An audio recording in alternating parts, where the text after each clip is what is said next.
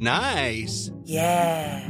What you're hearing are the sounds of people everywhere putting on Bombas socks, underwear, and T-shirts made from absurdly soft materials that feel like plush clouds. Yeah, that plush. And the best part? For every item you purchase, Bombas donates another to someone facing homelessness. Bombas. Big comfort for everyone. Go to bombas.com/ACAST and use code ACAST for 20% off your first purchase. That's bombas.com/ACAST. Code ACAST. Even when we're on a budget, we still deserve nice things. Quince is a place to scoop up stunning high-end goods for 50 to 80% less than similar brands. They have buttery soft cashmere sweaters starting at $50, luxurious Italian leather bags, and so much more. Plus, Quince only works with factories that use safe, ethical, and responsible manufacturing. Get the high-end goods you'll love without the high price tag with Quince. Go to quince.com/style for free shipping and 365-day returns.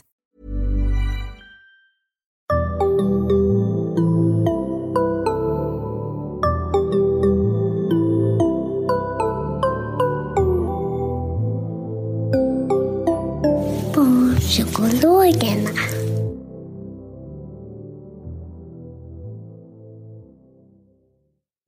Välkomna till ett nytt avsnitt av Barnpsykologerna, en podcast med Liv Svirsky och Lars Klintvall. Idag ska vi tala om olika familjeformer och jag har då äran att ha två eminenta gäster med mig idag. Det är Josefin Olevik och Fredrik Livheim. Välkomna. Tack. Och välkomna ni som lyssnar. Josefin, du har ju skrivit en bok som heter Den befriade familjen. Ja. Du kan väl berätta lite om dig och den boken? Ja, jag är journalist, jag skriver, jag jobbar på tidningen Vi just nu. Och så har jag också skaffat barn på egen hand.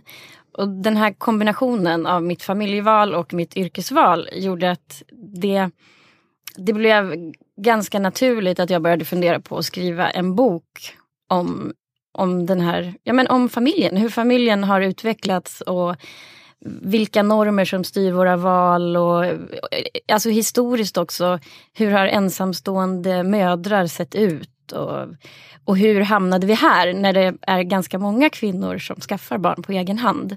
Så det har jag tittat på i min reportagebok som handlar dels om min egen resa men ganska mycket om forskning och historiskt läge och så också. Just det, jättespännande. En mycket läsvärd bok kan jag säga. Och Fredrik, du har ju varit och besökt oss förut och pratat om stress. För er som inte har hört ett mycket spännande avsnitt om stress. Men det är inte därför du är här idag. Du kan väl berätta varför du är här nu? Ja, jag tänker att det kanske är två anledningar. Det ena är att jag jobbat i 6 år åt Stockholms stad med att utveckla föräldraträningsprogram. Nu får man det att funka med familjer, och särskilt om det är mycket bråk och stök så kan det vara bra att få familjerelationen att funka för barnens skull, för att det är bästa sättet att hjälpa barn. Men sen så misstänker jag att en annan tanke kan vara att det är för att jag lever i en regnbågsfamilj eller en stjärnfamilj. Och jag är också legitimerad psykolog och forskar på KI. Just det. Alltså du är här i många olika skepnader. Ja. Ja, för att familjer kan ju se väldigt olika ut idag. Ni har beskrivit regnbågsfamiljen och du har beskrivit singelmamma-familjen. Och vi har ju adoptivfamiljen, skilsmässofamiljen, bonusfamiljen. Familjer där kanske en eller flera föräldrar har gått bort. Fosterhem, hem för vård och boende. Och sen då kanske den traditionella och ändå fortfarande vanligaste familjeformen skulle jag tro. Kärnfamiljen. Har jag missat någon form då? Nej, men jag tänker så här, stjärnfamilj som du pratar om, regnbågsfamilj, där kan man väl nästan inkludera allt då som skulle... jag tänker att det finns säkert många varianter, men man kan stoppa in det mesta där. Precis. Och så vitt jag förstår så i stjärnfamiljsbegreppet, det jag har kunnat läsa mig till, beskriver familjer som skiljer sig då från kärnfamiljen och där man inte liksom utgår från blodsbanden utan där man knyter dem man vill till sig och kallar sig familj eller ser sig som familj. Du sa regnbågsfamilj, Fredrik, kan inte du berätta om det begreppet?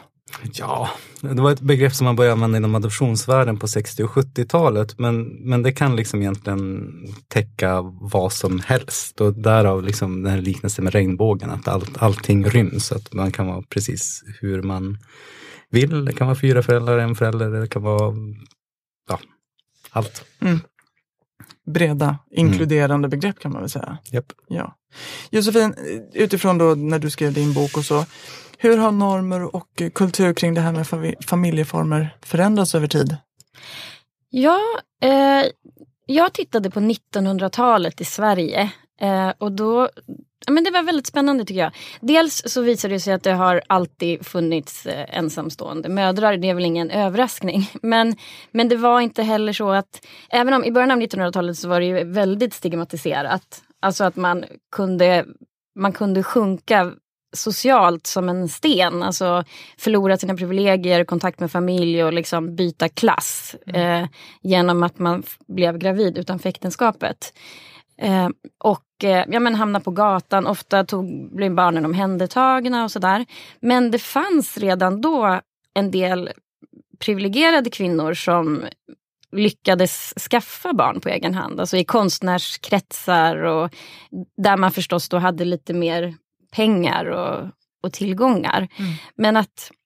Men jag tyckte det var spännande att ändå se att det har funnits. Och sen så blev det liksom i mitten av 1900-talet, alltså 50-talet, där var ju den snävaste familjesynen som vi har haft på länge.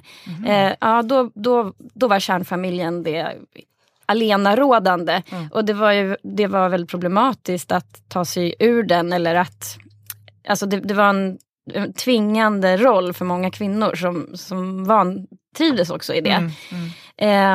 Så att, och sen så liksom öppnades det upp igen på 70-talet och då ökade skilsmässorna explosionsartat när det blev lättare att skilja sig och det blev förskoleverksamheten byggdes ut och man pratar ju mycket mer om kvinnors frihet och rättigheter och sådär. Så att man kan väl liksom se att familjeformerna har ju rört sig ganska mycket utifrån vad kvinnorna har haft för möjligheter. Och att det är kvinnorna som har drivit den här utvecklingen och sökt sig framåt för att på olika sätt få manöverutrymme och sådär. Men sen är det också andra saker som har påverkat, till exempel hur man ser på genetik, alltså blodsband, som vi betonar det väldigt mycket idag. Men det var också så här att tidigt 1900-tal så var inte det alls så viktigt, utan man kunde liksom ge ett barn till en syster som inte hade något. Eller man kunde, det fanns ju också redan då teknik för att göra inseminationer. Ganska tidigt, 40-talet tror jag var den första. Och då var det läkare som bad någon bekant att donera sperma. Och sen så gav man det till en kvinna då som i regel levde i ett äktenskap förstås. Men där de inte kunde, mannen som var barnlösa. Och sen så var den här donationen var ju helt utanför, alltså det var ingenting som antecknades eller att man hade en uppgifter om det, utan det pratar man ju naturligtvis inte heller om. Men det var liksom inte en stor grej, för det fanns ju en social närvarande pappa då. Men sen med tiden så sen så började det med adoptioner och sådär också. Så att det är många faktorer som har gjort att man har funderat mer på vad betyder de genetiska banden. Och jag tror att de har förstärkts, betydelsen av dem har förstärkts i vår kultur. Vad skulle ni säga, hur viktiga är de? Hur ser vi på dem idag? Nej, men jag som då har liksom varit på klinik och fått donerad sperma, jag upplever att det är en av de absolut vanligaste frågorna jag får. Alltså, vad vet du om donatorn och hur ska du förhålla dig till den här mannen och hur tänker du omkring det med ditt barn? Alltså att det är en av de första saker folk associerar till. Så att jag tror att det är något som vi tycker är väldigt viktigt att känna till. Alltså vår genetiska historia. Vi lever ju i en tid också när den genetiska historien eller vår genetik kartläggs. Alltså att vi är liksom i en fas i forskningen också på något vis, när man plötsligt så här kan kartlägga hela sitt genom. Och att det kanske också bidrar då till en liksom fascination för det här. För jag tänker att man har väl i alla tider sagt att det är rätt många barn som inte har sin pappa som pappa. Ja, precis. Alltså, men då har man liksom, så är det. Så den genetiska betydelsen kanske aldrig egentligen har varit så viktig i verkligheten. Liksom. Men i våra tankar nu får den stor betydelse. Ja, och nu är det också väldigt svårt att komma undan med det där då. Om det var inte han som var pappa. Nej, så det känns som att det ganska lätt kan komma fram om man är i en sjukhusmiljö av något skäl.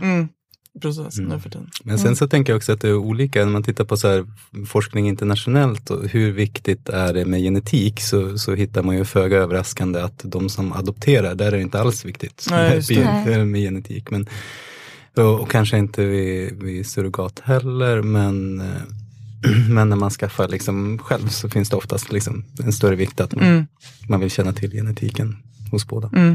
Just det. Just vad jag tänker, du var inne lite på vad du möter för reaktioner. Vad skulle ni säga, vad möter ni, bortsett från just det här då med liksom, hur ska du förhålla dig till den genetiska bakgrunden. Vad möter ni annars för reaktioner när ni beskriver era familjeformer? Vad är... Alltså, jag och min kära man Tobias, när vi berättar för folk liksom, och det är ju också intressant, för varje gång jag berättar att vi har 2 4-åringar, är de tvillingar? Nej, det är 3 månader emellan. Så får man komma ut liksom. Så ibland så är jag lat och säger ja, de är tvillingar liksom. Men när vi berättar, för vi har valt att skaffa barn, jag och min man, med ett tjejpar. Och har 3 barn, en 1,5-åring och 2 nyblivna 4-åringar. Och vi bor ihop allihop i ett hus. Och speciellt när jag berättar för småbarnsföräldrar om vår situation, så bara, wow, 4 föräldrar, gud, så skulle alla barn ha det, och tänk att få så mycket vuxenuppmärksamhet och sådär. Och det är ju fantastiskt, jag är verkligen avundsjuk på våra barn. Ibland så hade jag också velat ha 4 vuxna som badar en i kärlek. Men så verkligen positivt. Och sen så tycker jag det är intressant att mammorna, när de berättar hur de lever, så får de ofta reaktionen: va? Varför då? Varför skaffar ni inte barn själv?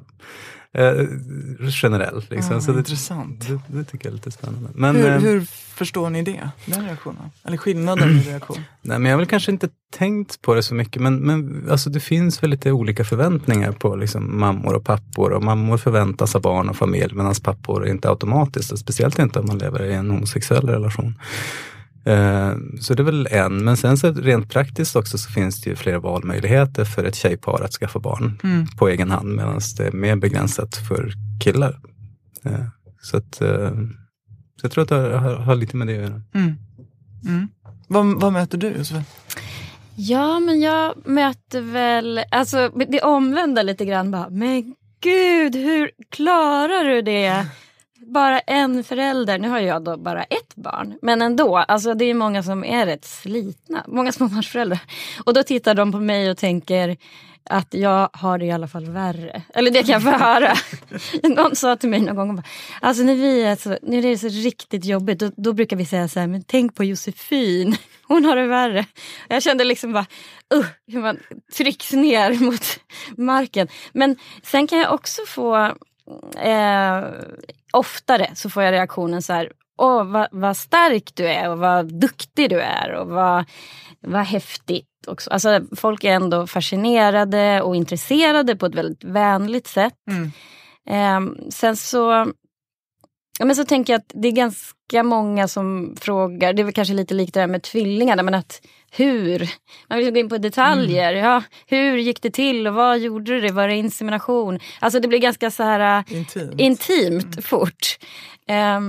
Och sen så märker jag ju nu då, min son går i förskoleklass. Så att nu får ju både han och jag ganska mycket reaktioner från andra barn. Och de ställer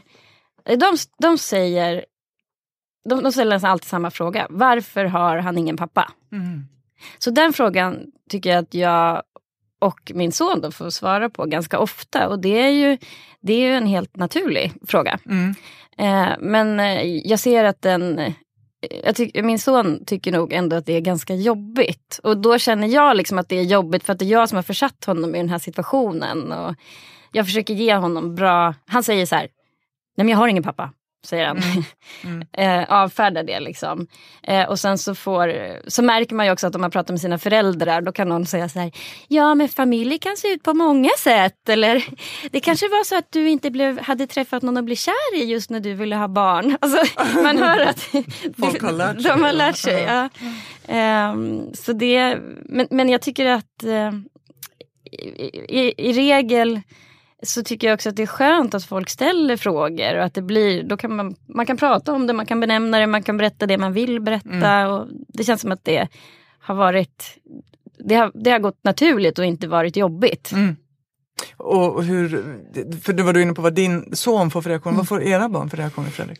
Våra barn är ju så pass små än, så 1,5-åringen är ju fortfarande hemma, men 4-åringarna de börjar väl bli så pass stora så att det börjar komma liksom frågor på förskolan och sådär, men jag har inte hört liksom någonting än. Däremot så kan ju de tycka det är lite märkligt att men Kalle har bara 2 föräldrar. Var är de andra vuxna? Ja, precis. När du gjorde din bok så visst var det så att du intervjuade något donatorbarn som var vuxen? Vad sa den? Ja, men det var så otroligt roligt för att det är ju ändå, jag har i alla fall känt att jag var väldigt grundad i det här beslutet och jag tyckte att, jag trodde att jag skulle kunna skapa en miljö som var bra för mitt barn. Jag, liksom, med mina föräldrar, mina syskon, det finns många omkring honom. Men sen finns det ju ändå den här känslan att han står där själv och han kommer få ta de här, han kommer förklara det här. Redan på dagisgården var det ju så. Och då träffade jag 2 vuxna donatorbarn, eller 19 år var de. Och en av dem, hon sa, hon hade då vuxit upp med en mamma bara. Och hon bara, nej men jag brukar väl inte prata om det så ofta och sådär. Och jag frågade liksom, men när brukar du berätta det? Och hon bara, man vill liksom inte hålla på och stila med att man är så här speciell och så himla cool på det sättet. För jag bara, va? Liksom host sådär. För jag hade ändå utgått från att det var något som var en jobbig grej att dela med sig av. Men hon såg det som att det var hennes USP lite grann. Det här är min coolhetsfaktor. Och att alla var fascinerade över det. Och ja, hon hade vänt på det. Ja, vad häftigt. Så det hade verkligen inte varit något. Wow! Nice! Yeah! What you're hearing are the sounds of people everywhere putting on Bombas socks, underwear, and T-shirts made from absurdly soft materials that feel like plush clouds. Yeah, that plush. And the best part? For every item you purchase, Bombas donates another to someone facing homelessness. Bombas. Big comfort for everyone. Go to bombas.com/ACAST and use code ACAST for 20% off your first purchase. That's bombas.com/ACAST. Code ACAST. Quality sleep is essential. That's why the Sleep Number Smart Bed is designed for your ever-evolving sleep needs. Need a bed that's firmer or softer on either side? Helps you sleep at a comfortable temperature? Sleep Number Smart Beds let you individualize your comfort, so you sleep better together. JD Power ranks Sleep Number #1 in customer satisfaction with mattresses purchased in-store. And now save 40% on the Sleep Number Limited Edition Smart Bed for a limited time. For JD Power 2023 award information, visit jdpower.com/awards. Only at Sleep Number stores or sleepnumber.com. Even when we're on a budget, we still deserve nice things. Quince is a place to scoop up stunning high-end goods for 50 to 80% less than similar brands. They have buttery soft cashmere sweaters starting at $50, luxurious Italian leather bags, and so much more. Plus, Quince only works with factories that use safe, ethical, and responsible manufacturing. Get the high-end goods you'll love without the high price tag with Quince. Go to quince.com/style for free shipping and 365-day returns. Jag tänker att det finns en del fördomar om att barn som växer upp i de här normbrytande familjeformerna ska till och med faktiskt ibland ta skada av det. Ja. Men det låter ju som att den erfarenheten var i alla fall rakt motsatt. Ja, och det här var en liten håla på landet som hon bodde i. Eller en liten ort i alla fall. Så att det behöver ju i alla fall inte vara så att barnen tar skada av det, tänker jag.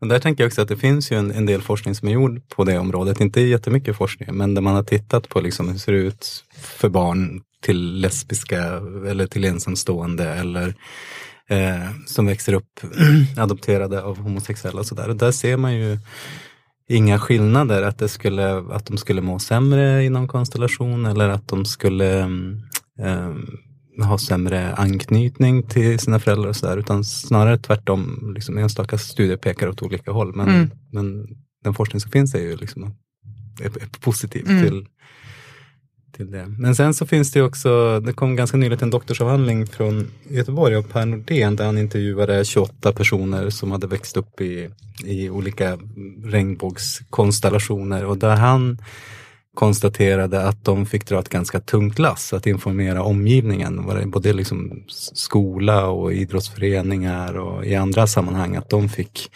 dra lasset av att informera de vuxna kring hur det ser ut och sådär. Nu var ju det här barnfödda mellan 75 och 97 så man kan ju tänka sig att det händer en del och att det går snabbt och speciellt i en stad som Stockholm där fler lever på olika sätt. Så att jag hoppas ju att det kommer vara ganska naturligt när våra barn växer upp. Men det är också en av anledningarna till att jag kommer hit idag och att jag väljer att prata om det i olika sammanhang. Bara för att visa att det finns just det. olika former. Vi kan ju nämna också, eller jag kan säga att när vi hade börjat planera det här avsnittet och då kom det en bok till oss på podden som hette Moderna familjer, barn och föräldrar i nya konstellationer som är skriven av en författare som heter och forskare, Susan Golombok, som jag också har tittat då på just det här med hur påverkas barn i det hon kallar då nya familjer, där hon också inkluderar barn till ensamstående efter till exempel skilsmässa eller så. Och barn som har blivit till med IVF inom parrelationer. Och det var ju också ganska tydligt att det finns inget som skulle tala för att de mår sämre än andra barn eller så. Men där hon också tar upp det här att de studier som har visat det tidigare, de har oftast, dels är de studierna då väldigt påverkade av tidsandan såklart. Att barn som har vuxit upp som hos ensamstående föräldrar där man i tidsandan eller kulturen har ansett att det är dåligt, ja för dem är det tuffare. Så det kan man ju, som du är inne på, att ju mer det här blir normaliserat desto mindre tufft blir det. Att man också ibland har jämfört, alltså man har tittat på, här är ett barn som har växt upp med en mamma, men man har inte tittat så mycket på bakgrundsfaktorerna kring det. Alltså det kanske är en mamma som har blivit övergiven, som har fått en mycket sämre ekonomisk situation eller så, och att det kanske är de faktorerna som gör att barnet har haft det tufft och inte själva att växa upp med en förälder. Jag tyckte att det var roligt att den boken kom just när vi planerade. Men också en väldigt informativ bok om man är intresserad av det här ämnet och faktiskt vill fördjupa sig i, kanske inte så hemskt omfattande, men ändå den forskning som finns. Ja, jag tyckte det lilla jag läste av den tycker jag verkligen att den är lättläst och den sammanfattar all tillgänglig forskning på ett väldigt lättillgängligt sätt. Ja, precis. Och du har ju också refererat till henne i din bok. Ja, det var mycket av det som jag kände igen från det som jag använde i min bok eller som jag har skrivit om. Och jag tycker också att det är så spännande när man ser liksom att det som får barn att må dåligt är ju konflikter mellan föräldrarna, att föräldrarna mår dåligt, socioekonomiska faktorer. Det känns ju egentligen ganska naturligt, men att man har kopplat många av de här sakerna till just de stackars ensamstående mödrarna då, som har på något sätt fått bära hundhuvud för det här i alla år liksom, eller i många år i alla fall. Så det känns som det är ganska uppfriskande att läsa hennes undersökningar. Verkligen. Apropå kontext så tänker jag också att om man tittar på när man skillnar i familjeformer, så som för oss som homosexuellt par, så är det ju så tydligt att det krävs ganska mycket ansträngning. Vi är ett par som har varit tillsammans länge, vi har planerat länge att vi vill ha barn, vi har jobbat för aktivt i liksom många år. Så det är verkligen planerat och efterlängtat barn i en liksom stabil familj. Medan vissa heteropar man kanske blir gravid efter att ha känt en person 20 minuter på krogen. Det är ju inte alltid så liksom. Men alltså det kan ju se ut på olika sätt. Så där är också en variabel som förmodligen spelar in. Hur tryggt det är hemma och vilka förutsättningar finns det och så. Just det. Och det tänker jag är väl giltigt också. Ja, precis. Så blir det ju även för de frivilligt ensamstående mödrarna då. Alltså det här, jag tycker också det är ett så konstigt begrepp. Frivilligt ensamstående mammor. Det är det begreppet som används. Men där är det ju också så att folk har verkligen fått planera på massa olika sätt. Och det när man tittar på den gruppen då, det finns ju en viss forskning, det är ju inte så mycket. Men den kartläggning som har gjorts visar ju att man då har verkligen inventerat sina sociala system liksom. Och vem kan steppa fram och bli en viktig person hos oss. Och, och hela den här, de flesta åker till Danmark, nu går det att göra i Sverige. Men det kräver sin ansträngning liksom. Men på tal om det här med att normalisera. Hur skulle ni önska att vi pratade om det här med familjeformer och familjer och så generellt? Jag tänker på förskolan, i skolan, överhuvudtaget. Jag tänker att ni säkert har funderat en del på det.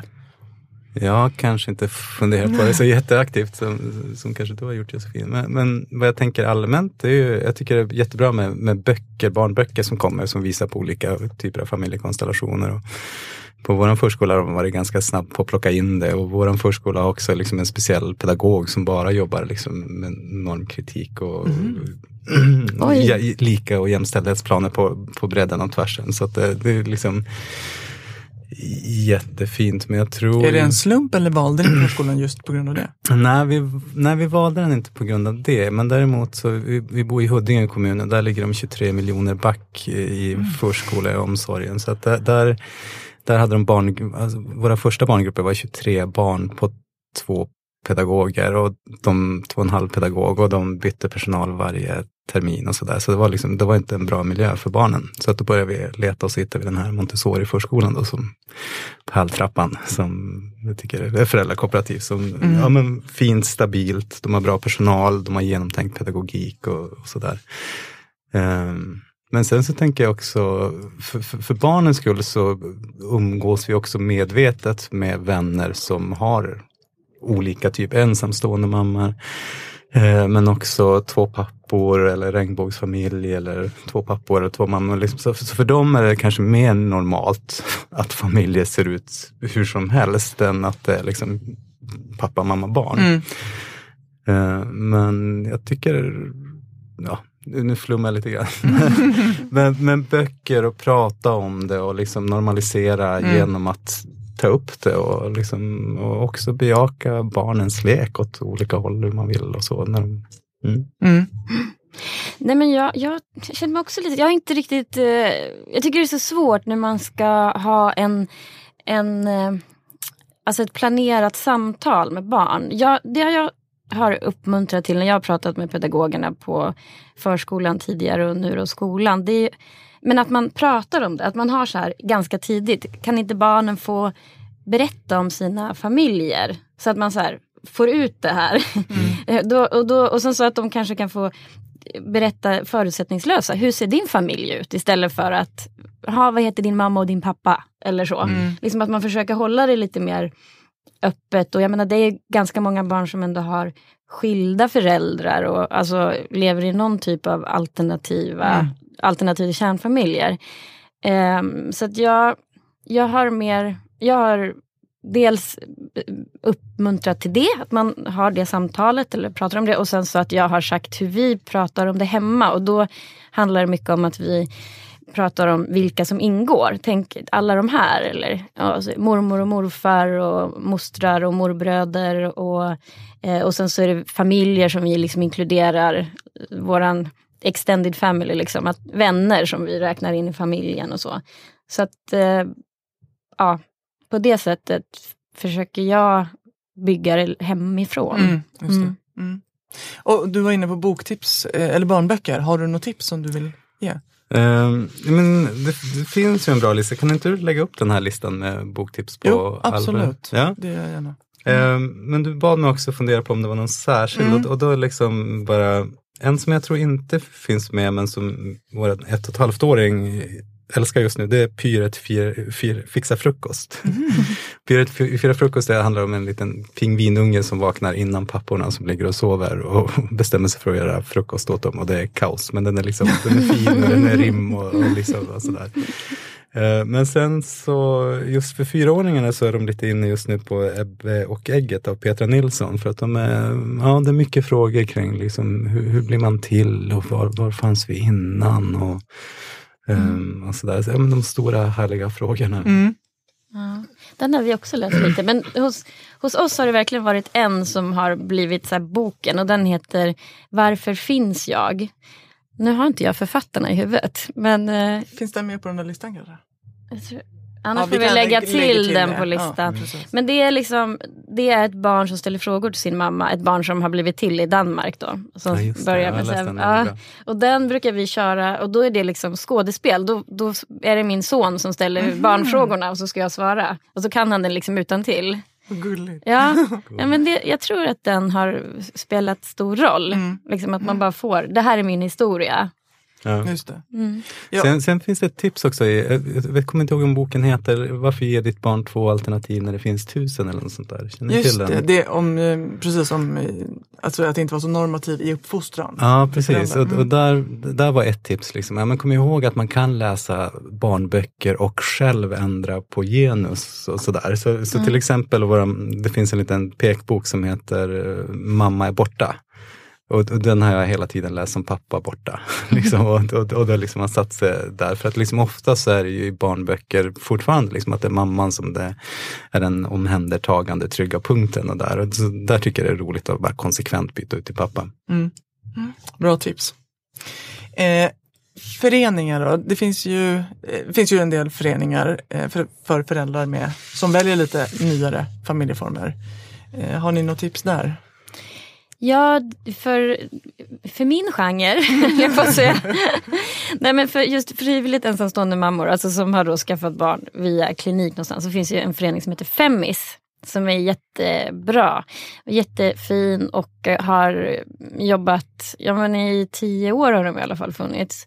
Och som stöttar både sådana som bara funderar på om det här kanske är en familjeform för mig, sådana som försöker, och det kan ju vara svårt att bli gravid och sådär, och sen så även verksamhet för familjer med barn på somrarna när det är sommarläger och så. Så det är en bra förening. Kan vi också länka till. Och har du något tips? Jag tänker att RFSL har en förening som heter Regnbågsfamiljer. Som jag tycker är bra. Och de anordnar också träffar för folk som antingen är regnbågsfamilj eller funderar på i de banorna. Sådär. Sen så finns det också en privatperson som tog initiativ till en grupp på Facebook som heter Gaypappagruppen. Och då den är också för män som funderar på att skaffa barn. Både som har barn men också som är tankar om att. Och där så bjuder de in till träffar, att vi turas om att träffas på olika ställen. Antingen en park eller hemma hos någon med eller utan barn. Är det en hemlig grupp eller en grupp man kan söka? Jag tror att man kan söka på den, men sen så får man ansöka om att komma in i den. Så Gaypappagruppen på Facebook om man är intresserad av det. Yep. Vad bra. Är det något mer ni vill säga innan vi rundar av? Något som är viktigt att få ut när vi nu pratar om det här? Nej, men jag tycker att just att skaffa barn på egen hand blev ju lagligt i Sverige för 2,5 år sedan. Eller då blev det i alla fall genomröstat. Och att jag kan känna mig så glad över att det händer så mycket och att det ändå har gått så snabbt. Och när man tittar på synen på homosexualitet och barn och så här, det räcker ju att gå tillbaka 20 år i tiden, så var det jättestor skillnad på hur stigmatiserat det var och sådär. Så att jag känner att det är en rolig tid att leva i och hitta nya familjer. Ja, verkligen.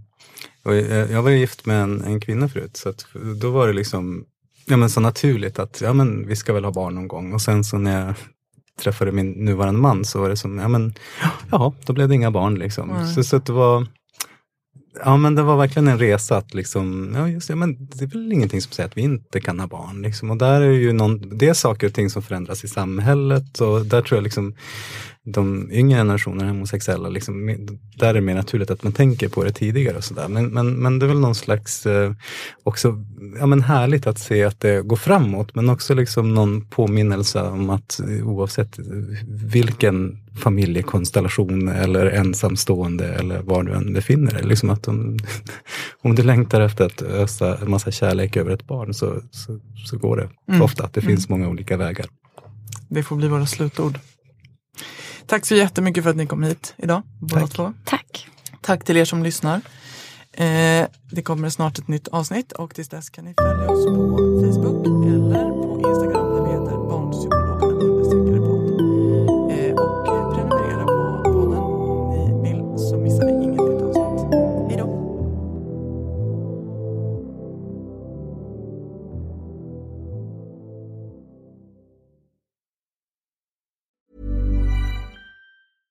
Hey, it's Paige DeSorbo from Giggly Squad. High quality fashion without the price tag. Say hello to Quince. I'm snagging high-end essentials like cozy cashmere sweaters, sleek leather jackets, fine jewelry, and so much more. With Quince being 50 to 80% less than similar brands. And they partner with factories that prioritize safe, ethical, and responsible manufacturing. I love that. Luxury quality within reach. Go to quince.com/style to get free shipping and 365-day returns on your next order. Quince.com/style.